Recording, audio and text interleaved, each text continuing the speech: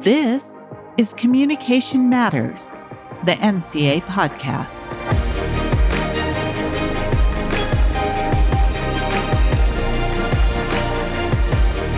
Hello, I'm Trevor Perry-Giles, the Executive Director of the National Communication Association, and I'm your host on Communication Matters, the NCA podcast. Thanks for joining us for today's episode.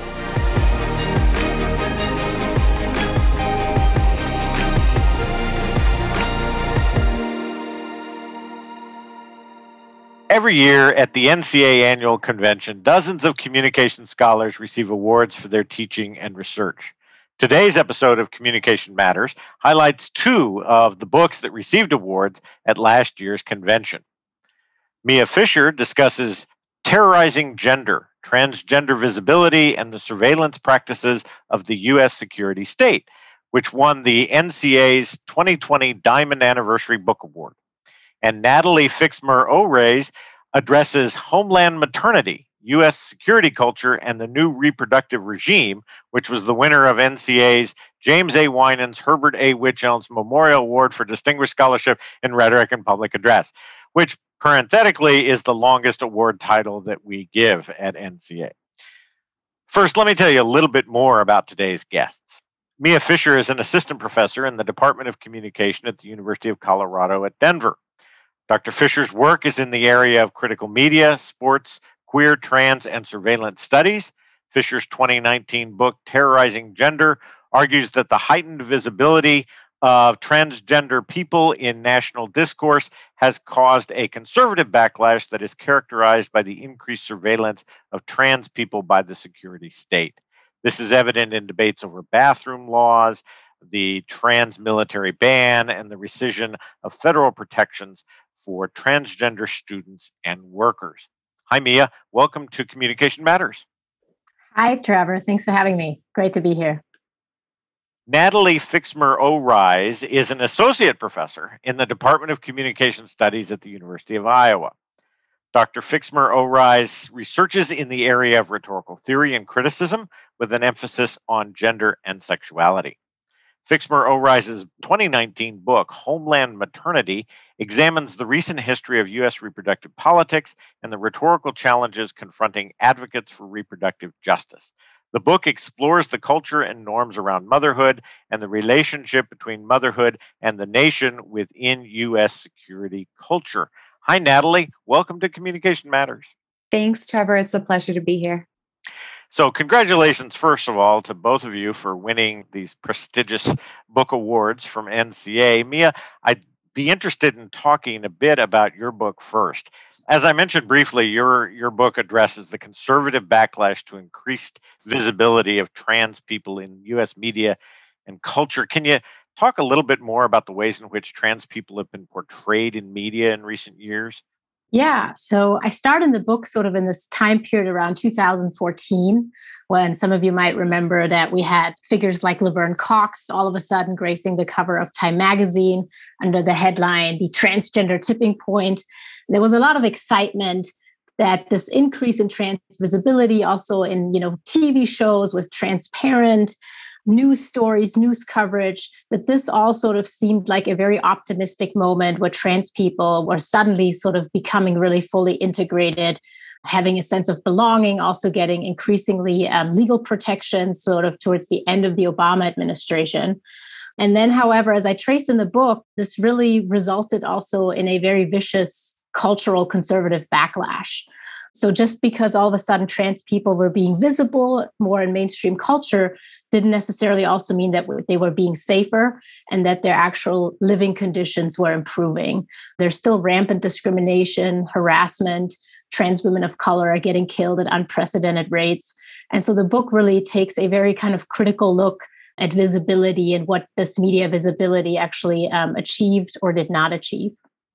You focus on particular case studies in the book, Chelsea Manning, CeCe McDonald, and Monica Jones in particular.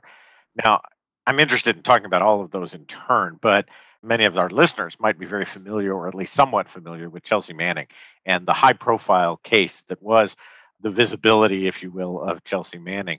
Could you give us a bit of a background on that case and some of the conclusions and problematic ways in which newsrooms covered the Manning's transition. Yeah, so I kind of stumbled on this case back in 2011, 2012, when, as you mentioned, I think some of the listeners probably remember WikiLeaks and the hundreds and thousands of documents that WikiLeaks released on U.S. foreign policy, on a lot of wrongdoing that the U.S. military was engaging in Iraq and also in Afghanistan, with civilians getting killed, war crimes, etc. And there was a lot of attention on who was doing the leaking or who was responsible for leaking these documents. And so it turned out it was this Army Private Manning who had served in Iraq, who had, out of, at least from her own standpoint and convictions, released those documents because she wanted the American public to be aware of what's going on, because she felt there was a lot of injustice being done. And so news media coverage really started excessively focusing on her childhood, on her upbringing, on her experiences in the military. And in the beginning, she was identified as a gay man who had sort of grown up in the military under Don't Ask, Don't Tell. There was a lot of focus on her allegedly dysfunctional family life and that she was mentally unstable. And then this whole story even blew up more once she also announced during pretrial proceedings a couple of years later that she identifies as trans. And so this is really when I sort of started closely watching what was happening in media. This is really the probably most high-profile trans story we had until this point. And the media coverage was largely pretty terrible and horrendous in terms of misgendering her, in terms of, again, sort of blaming her alleged mental instabilities, painting her as a traitor to the state. And that really sort of worked hand in hand with the treatment that she then also received at the hands of the military during the military trial. And so I really take a very close look at this media coverage and argue that the media here actively colluded, basically, with various state and military forces in painting her as a traitor, as un-American, as unpatriotic, etc. And that also, as probably some listeners remembered, resulted in her getting sentenced to 35 years in prison until Obama commuted her sentence towards the end of his term. But so it's a very fascinating and complex story that really also illustrates a lot about how newsrooms cover trans people, the pronoun choices that are made or not being made. And so it's a very complex story. On a more local level, and a case that many listeners may not be as familiar with, happened tragically in Minnesota in 2011 when CeCe McDonald, a Black trans woman, was attacked outside of a bar in Minneapolis. How was that case covered by the local media? How did it end up resolving itself? And you talk about what's the role of activists in supporting and advocating on behalf of CeCe McDonald. Yeah, thanks for pointing to CeCe McDonald's story.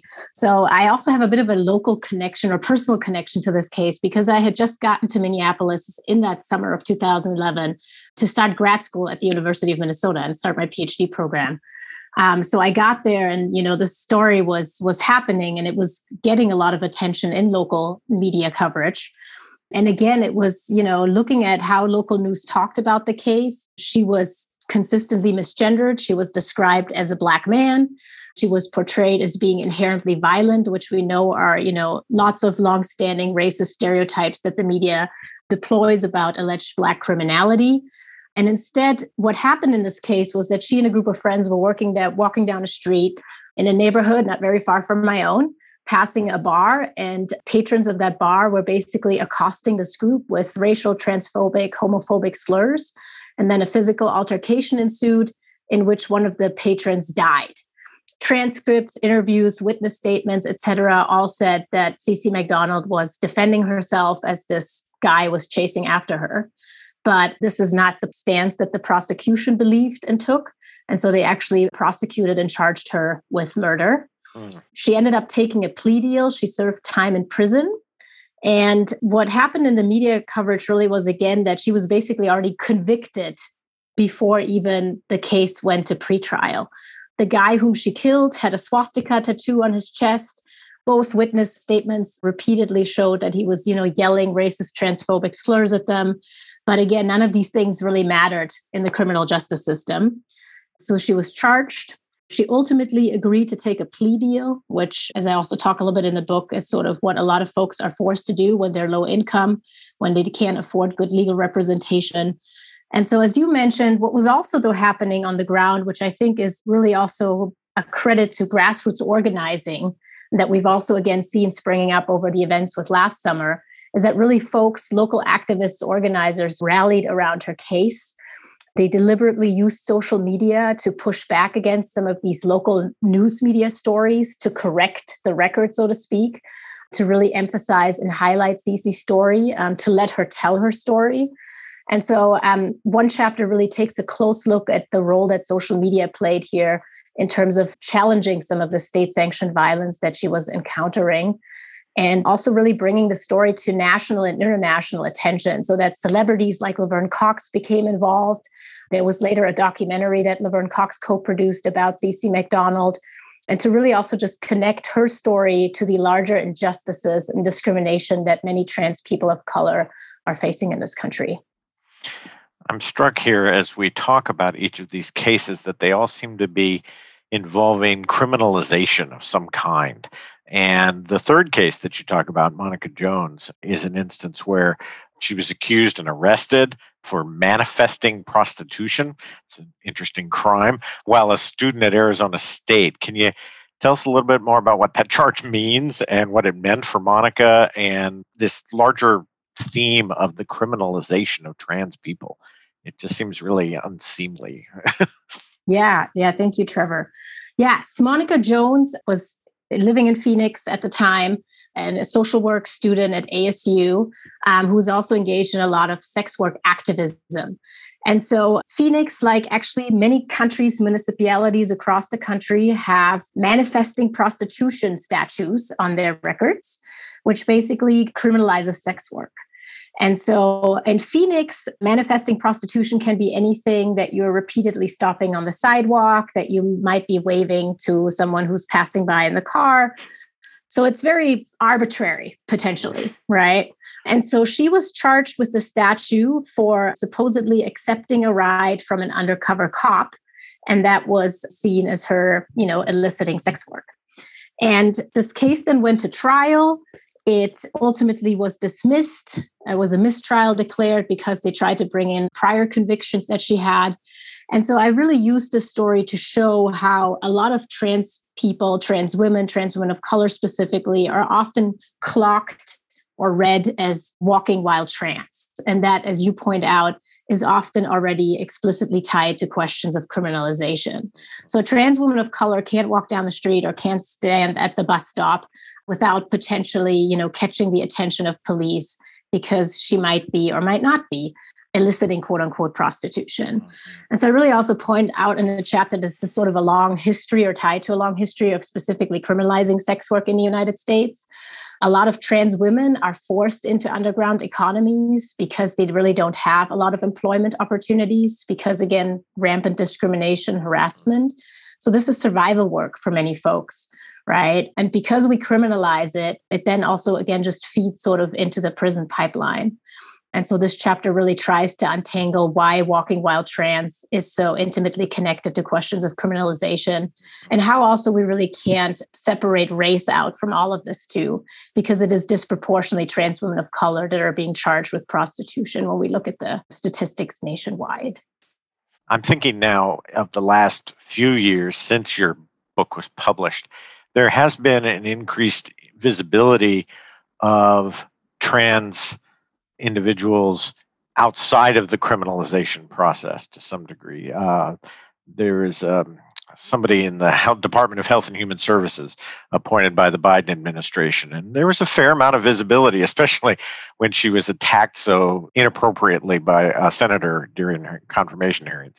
Caitlyn Jenner is running for governor of California. I'm thinking here in a sort of wrap up of how visibility is working and how it's developing vis-a-vis the conservative backlash. And now, again, Caitlyn Jenner, here we go with she's talking about building the wall, in order to be elected governor of California. So could you tease out, I guess, a little bit more of the conclusions you reach about visibility, about conservative backlash, and where we might be going on this?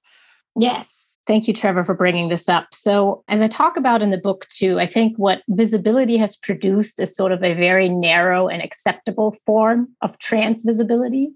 So there are certain trans people who are acceptable and who sort of fulfill, like Caitlyn Jenner, ideas about what it means to be a good American and what it means to be a good patriot. And so they become incorporated, frankly, into white supremacist frameworks. And as I tease out in the book, though, that is really only a very narrow subsequent of what, the breadth of the trans community looks like. And it is not actually benefiting the trans folks that are hurting the most. And so, as you point out, we now have representation, for example, in the political system by trans people increasingly, right? Which is certainly important. And I don't want to dismiss that. But it doesn't mean, for example, that someone like Caitlyn Jenner also isn't advocating for racist immigration policies, right? We also are currently witnessing an unprecedented amount of anti-transgender bills in various state legislatures, specifically targeting trans youth in sports, as well as undermining and criminalizing transgender affirming healthcare, so that both doctors and parents are criminalized if they are trying to provide gender affirming care to trans youth. So there are really horrendous things also happening in states across the country right now.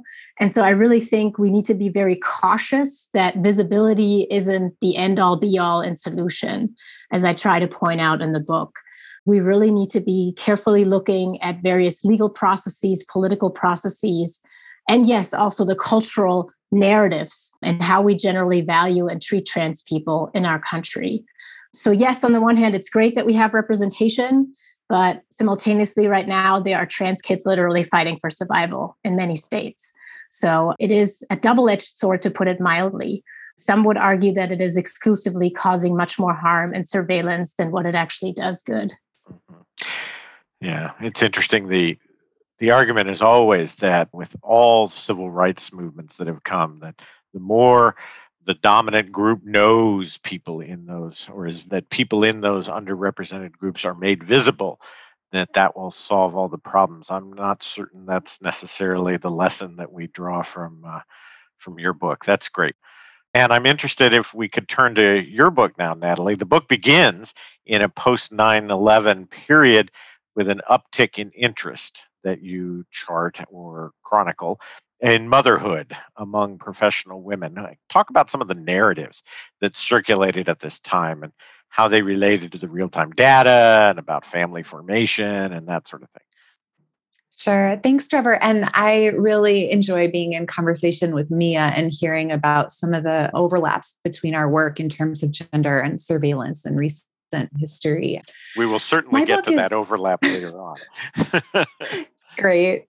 My book is about the recent history of motherhood and nation. And I argue that motherhood and nation are intimately entangled. They're mutually constitutive of one another, and they're shaped in the 21st century by the logic of Homeland Security culture. And this relationship between motherhood and nation isn't new. It's very longstanding. It's a very disturbing history. And it's worth mentioning a little bit of that history before diving into the present, which is that, at the founding of the US Republic, wealthy white women were urged to perform citizenship not through voting or civic engagement, but rather through domesticity. And Linda Kerber refers to this as Republican motherhood. So wealthy white women were instructed to birth sons and instruct them in leadership. And that kind of was in order to establish white wealth across generations. And in this same era, enslaved women of color were legally denied recognition as mothers. And early colonial laws established the legal status of a child as contingent on the status of the mother. So, in effect, biracial children born to white women contributed to growing populations of free people of color. And this fueled the establishment of anti-miscegenation laws and a really strict enforcement of white women's fidelity within marriage. And any child born to an enslaved woman became the property of the slaveholder.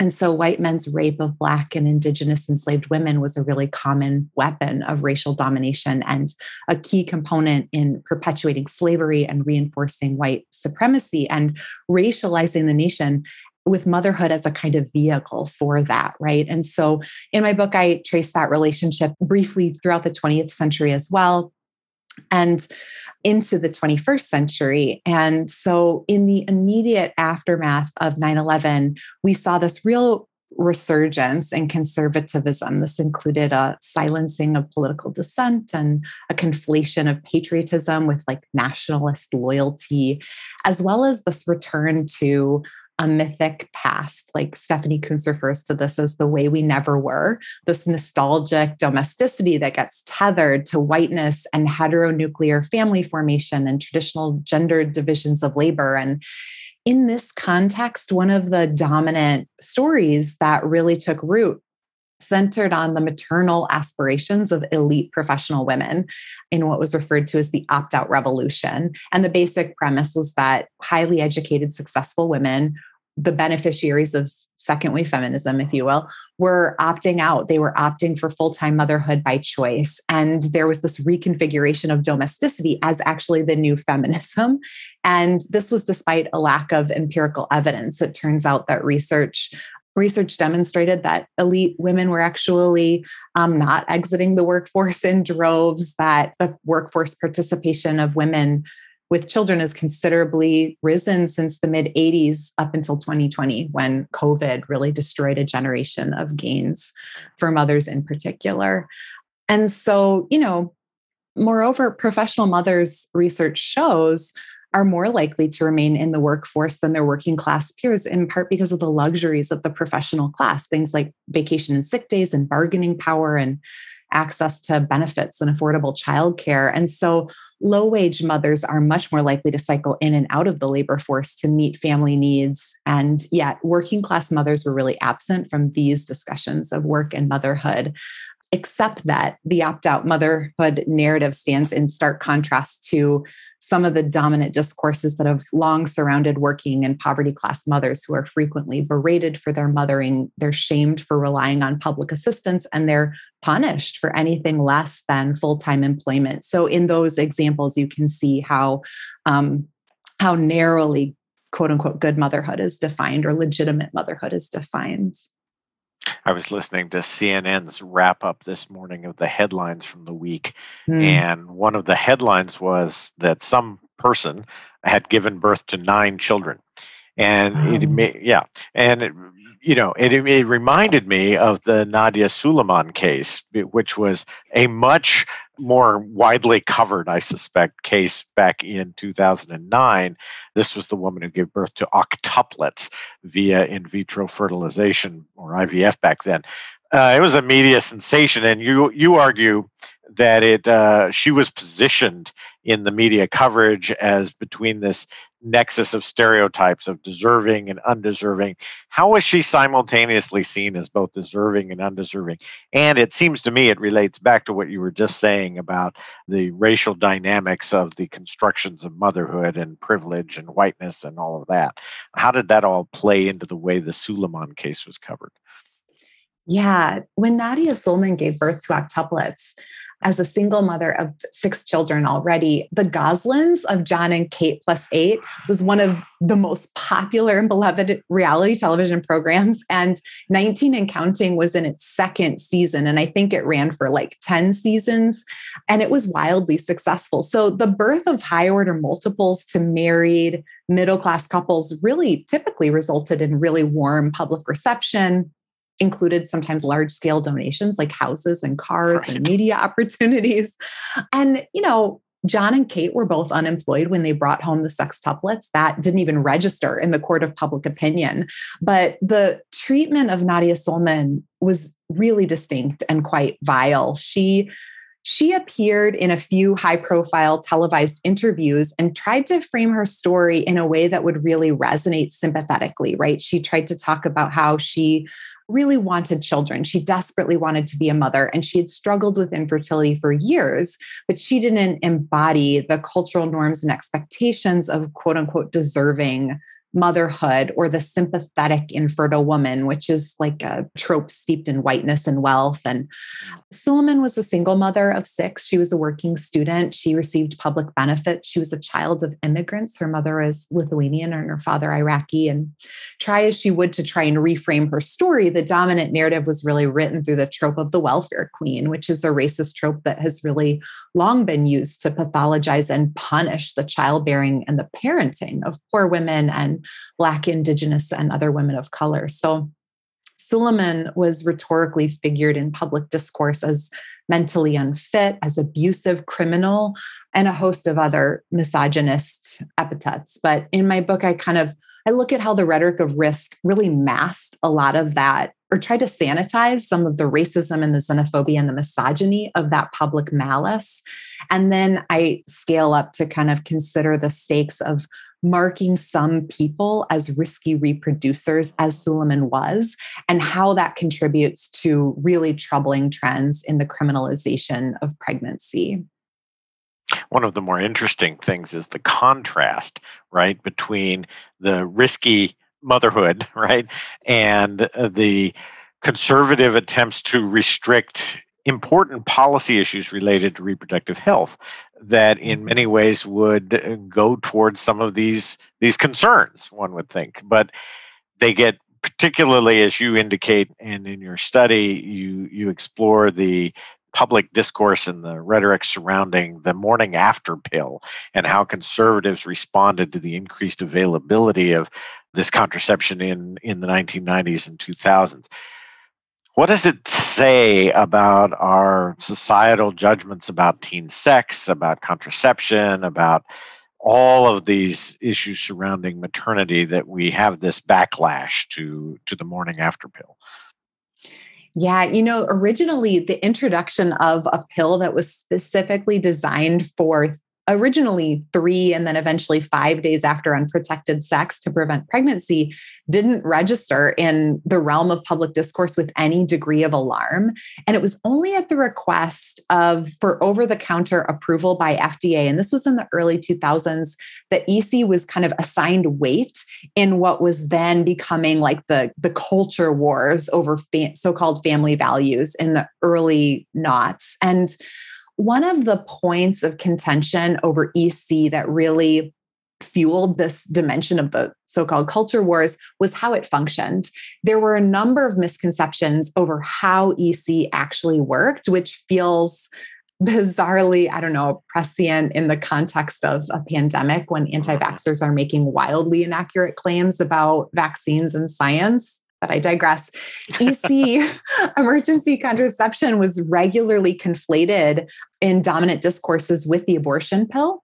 And, both medications entered the US market around the same time, and both are taken obviously after unprotected sex. But the big difference is that EC is simply a concentrated form of birth control, and it can't actually harm or terminate an existing pregnancy. And this is why there's that really narrow window of time within which you have to take emergency contraception. Otherwise, it won't work. But advocates for EC had to work so hard to justify the use of this particular form of birth control that maybe I should say I was working as a community organizer for Planned Parenthood in the US South at the time. So, advocates for EC positioned EC as an exception to the rule, as this form of birth control to be used under quote unquote exceptional or emergency circumstances, not an everyday form of birth control. So advocates claiming this kind of, on the one hand, EC was regular birth control. On the other, it's not regular at all. And so in this messy discursive terrain, debates over the circumstances under which this form of birth control might be permissible or justifiable or necessary led to struggles over normative versus excessive expressions of sexuality. And so moving to get EC over the counter, and initially for 7-8 years, it went behind the counter. It had age and ID requirements, but this became a mess of kind of respectability politics that was mired in what constitutes an emergency that would justify this form of birth control. And within that, young women were particularly under the microscope, and mythic norms around white women's purity was a real cultural pressure point. And these debates are happening at the same time that purity balls and promise rings are soaring in popularity, and they're being endorsed by icons like Britney Spears and Jessica Simpson. So your book also examines some popular culture depictions of teen pregnancy in particular and teen motherhood. Juno, Glee, 16 and Pregnant, and Teen Mom are some of the narratives that you've looked at. What do they tell us about the perceptions and depictions of teen parents in the United States? And there's a tie-in here to Mia's work on transvisibility as well, right? Because the teen mother in Juno is now a trans actor. So, yeah, what do those narratives tell us about teen parenting? Thanks for this question. I would love, actually, if my work could help to dispel some really harmful myths around young motherhood and young parenting. And I prefer those terms. I use the terms kind of interchangeably in my book, but I do prefer the term young as opposed to teen because, in part, because the vast majority of teen parents are legal adults. They're 18 and 19 years old, but also because the term is a semi-recent invention. It emerged in the public lexicon in the 1970s.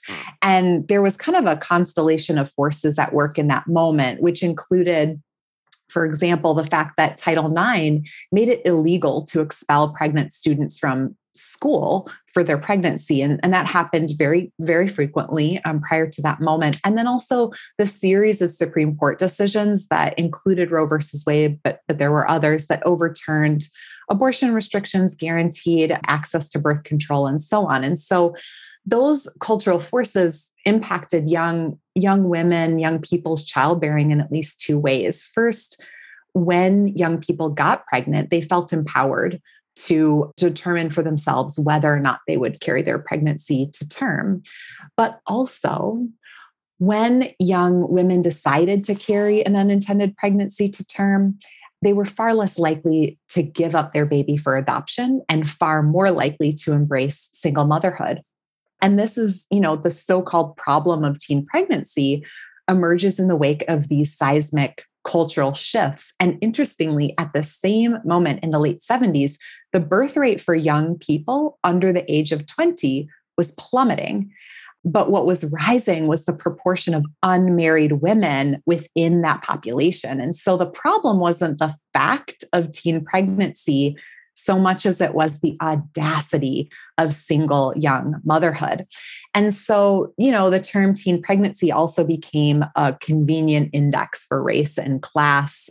Young parenting, young motherhood remains deeply stigmatized in our culture. It's racialized and positioned as the root of all kinds of problems: poor health outcomes, poverty, educational curtailment, state dependency. There's a lot of research that correlates these things with one another, but a lot of this literature assumes or reverses cause and effect. Young motherhood, in fact, is preceded by structural disadvantage, and poverty is far more likely to lead to young pregnancy, as well as poor health outcomes and limited employment prospects, than the other way around.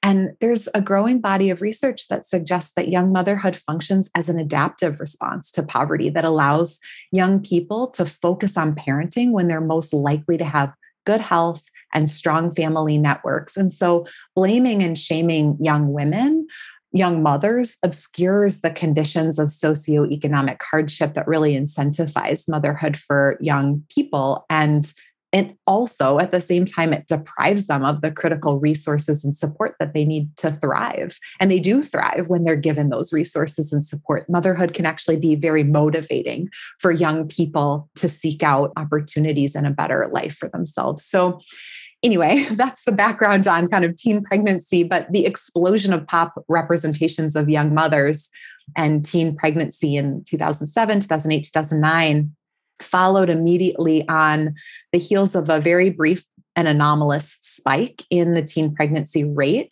which had been on the decline for years.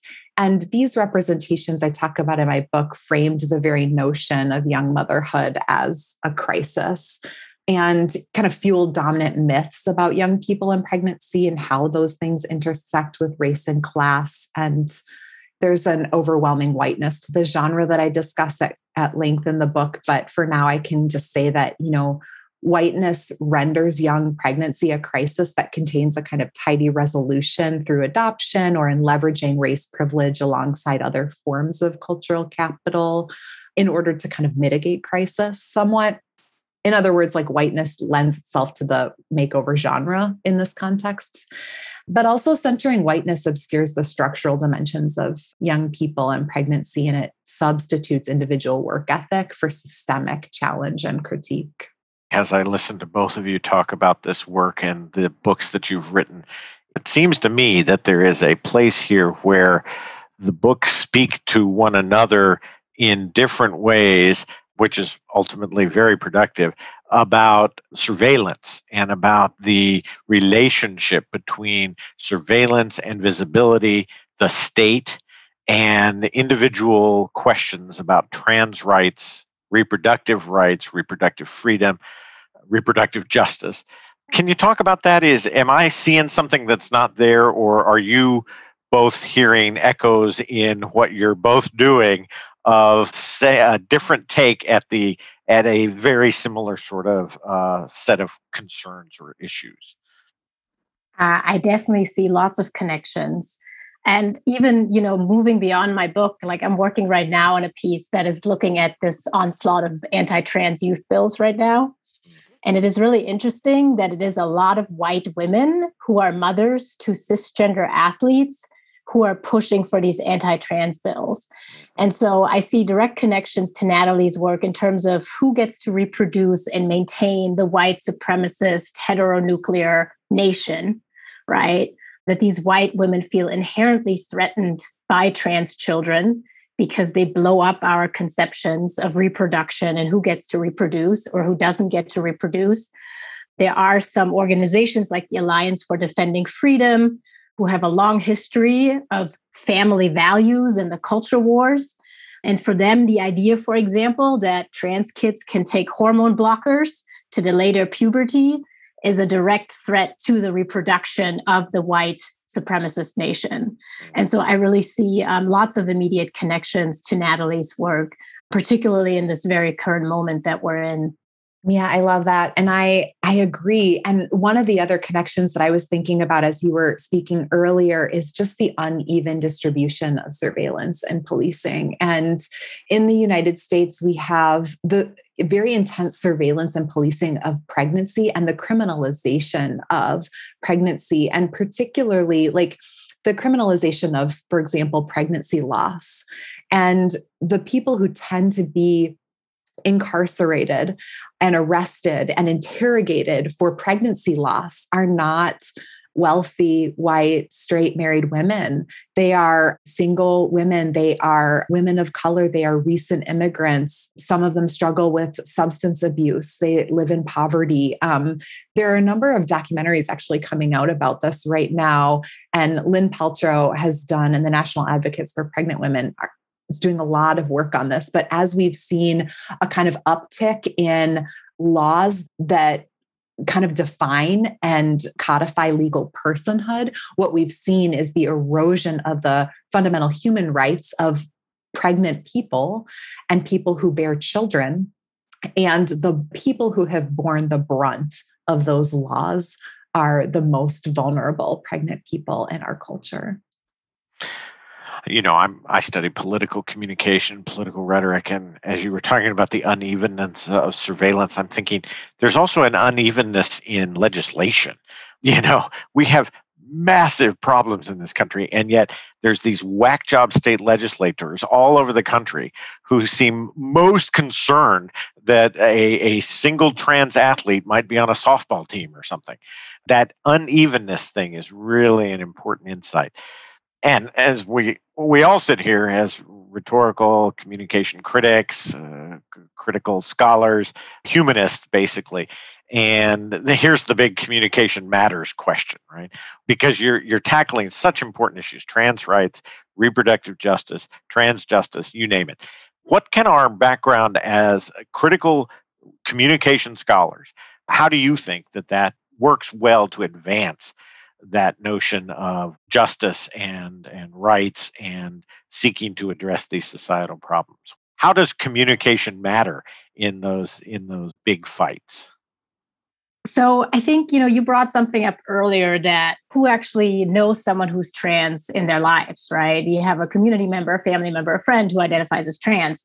And when we look at statistics and surveys, a lot of Americans, the majority of them doesn't actually have a trans person in their lives. So all they know about trans people is still through the media and through media representations. And so I think we really can't underestimate how important these media representations still are and the types of narratives that they tell about trans people, especially right now. Again, there's so much fear mongering, there's so much misinformation, outrageous information out there that is really fueling sort of this, public debate, this alleged crisis.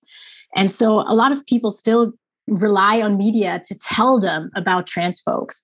And so this onslaught of bills that we're encountering right now really can't be separated from some of these longstanding tropes that have been told over and over about trans people, that they're just, especially trans women are allegedly just masquerading as men to infiltrate women's spaces and to take over women's sports. And so we need to protect women's sports.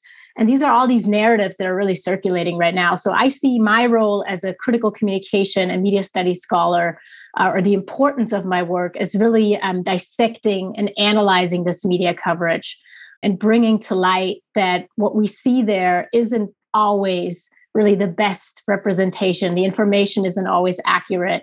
You can't just rely and watch, Tucker Carlson on Fox News and what's happening there in terms of stigmatizing and characterizing trans people as rapists and as, again, taking over women's sports. So it's really my role as a scholar to dissect these narratives and these stories that are being told, and to really also advocate for change, right? And so I don't see my, role as a scholar separate from my activism in that regard, because I really thoroughly believe that it is my duty and it is my job to make sure that we work towards more accurate and just representations when we look at the media landscape.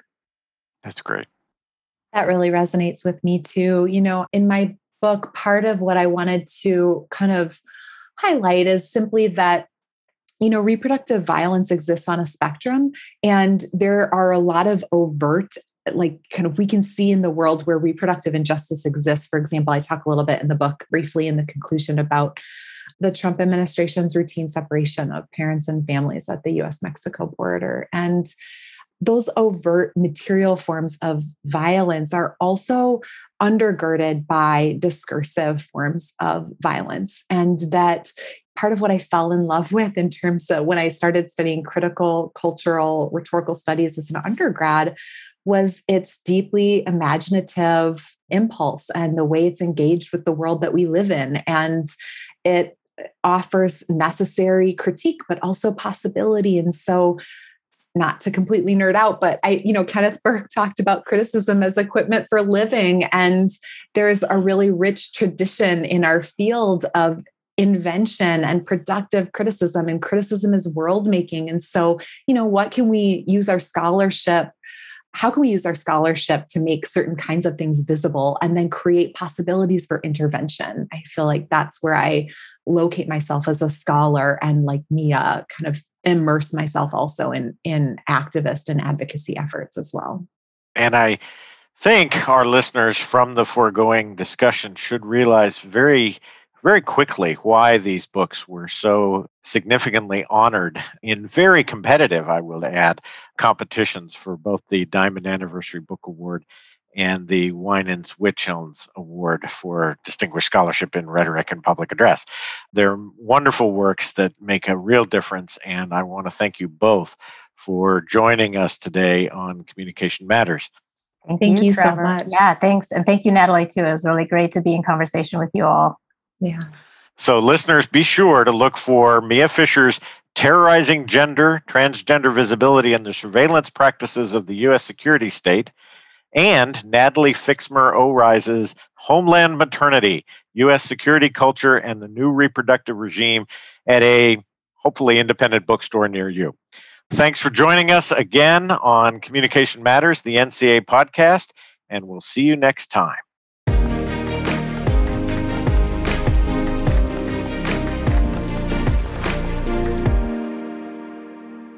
Listeners, if you would like to learn more about Terrorizing Gender or Homeland Maternity or any other award-winning book by communication scholars, be sure to check out the NCA bookshelf on the NCA website. Whether you're interested in health comm or organizational communication, rhetoric, or the latest in media studies, the NCA Bookshelf can point you to some of the best scholarship in the field. Visit natcom.org/NCA-bookshelf today. In NCA news, the NCA Executive Committee recently approved the creation of 3 awards focused on inclusion, diversity, equity, and access, or IDEA. NCA is now accepting nominations for the first ever IDEA Engagement Award, IDEA Scholarship Award, and the Sean D. Long IDEA Program Award.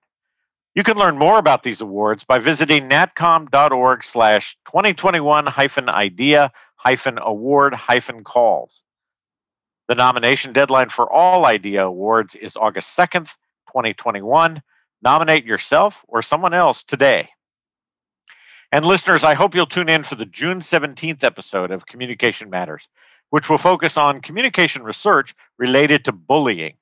Professors Christy Beck, Stacey Ty Williams, and Gary Bailey will join the podcast to discuss bullying at school, in the workplace, and elsewhere. Join me for this important conversation about how communication research can help us to understand and to combat bullying as it occurs across a variety of contexts. Be sure to engage with us on social media by liking us on Facebook, following NCA on Twitter and Instagram, and watching us on YouTube. And before you go, hit subscribe wherever you get your podcasts to listen in as we discuss emerging scholarship, established theory, and new applications, all exploring just how much communication matters in our classrooms, in our communities, and in our world. See you next time. The National Communication Association is the preeminent scholarly association devoted to the study and teaching of communication. Founded in 1914, NCA is a thriving group of thousands from across the nation and around the world who are committed to a collective mission to advance communication as an academic discipline. In keeping with NCA's mission to advance the discipline of communication, NCA has developed this podcast series to expand the reach of our member scholars' work and perspectives.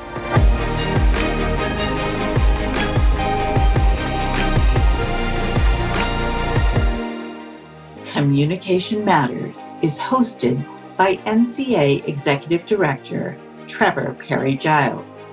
The podcast, organized at the National Office in downtown Washington, D.C., is produced by Assistant Director of External Affairs and Publications, Chelsea Bowes, with writing support from Director of External Affairs and Publications, Wendy Fernando, and Content Development Specialist, Grace Hebert. Thank you for listening.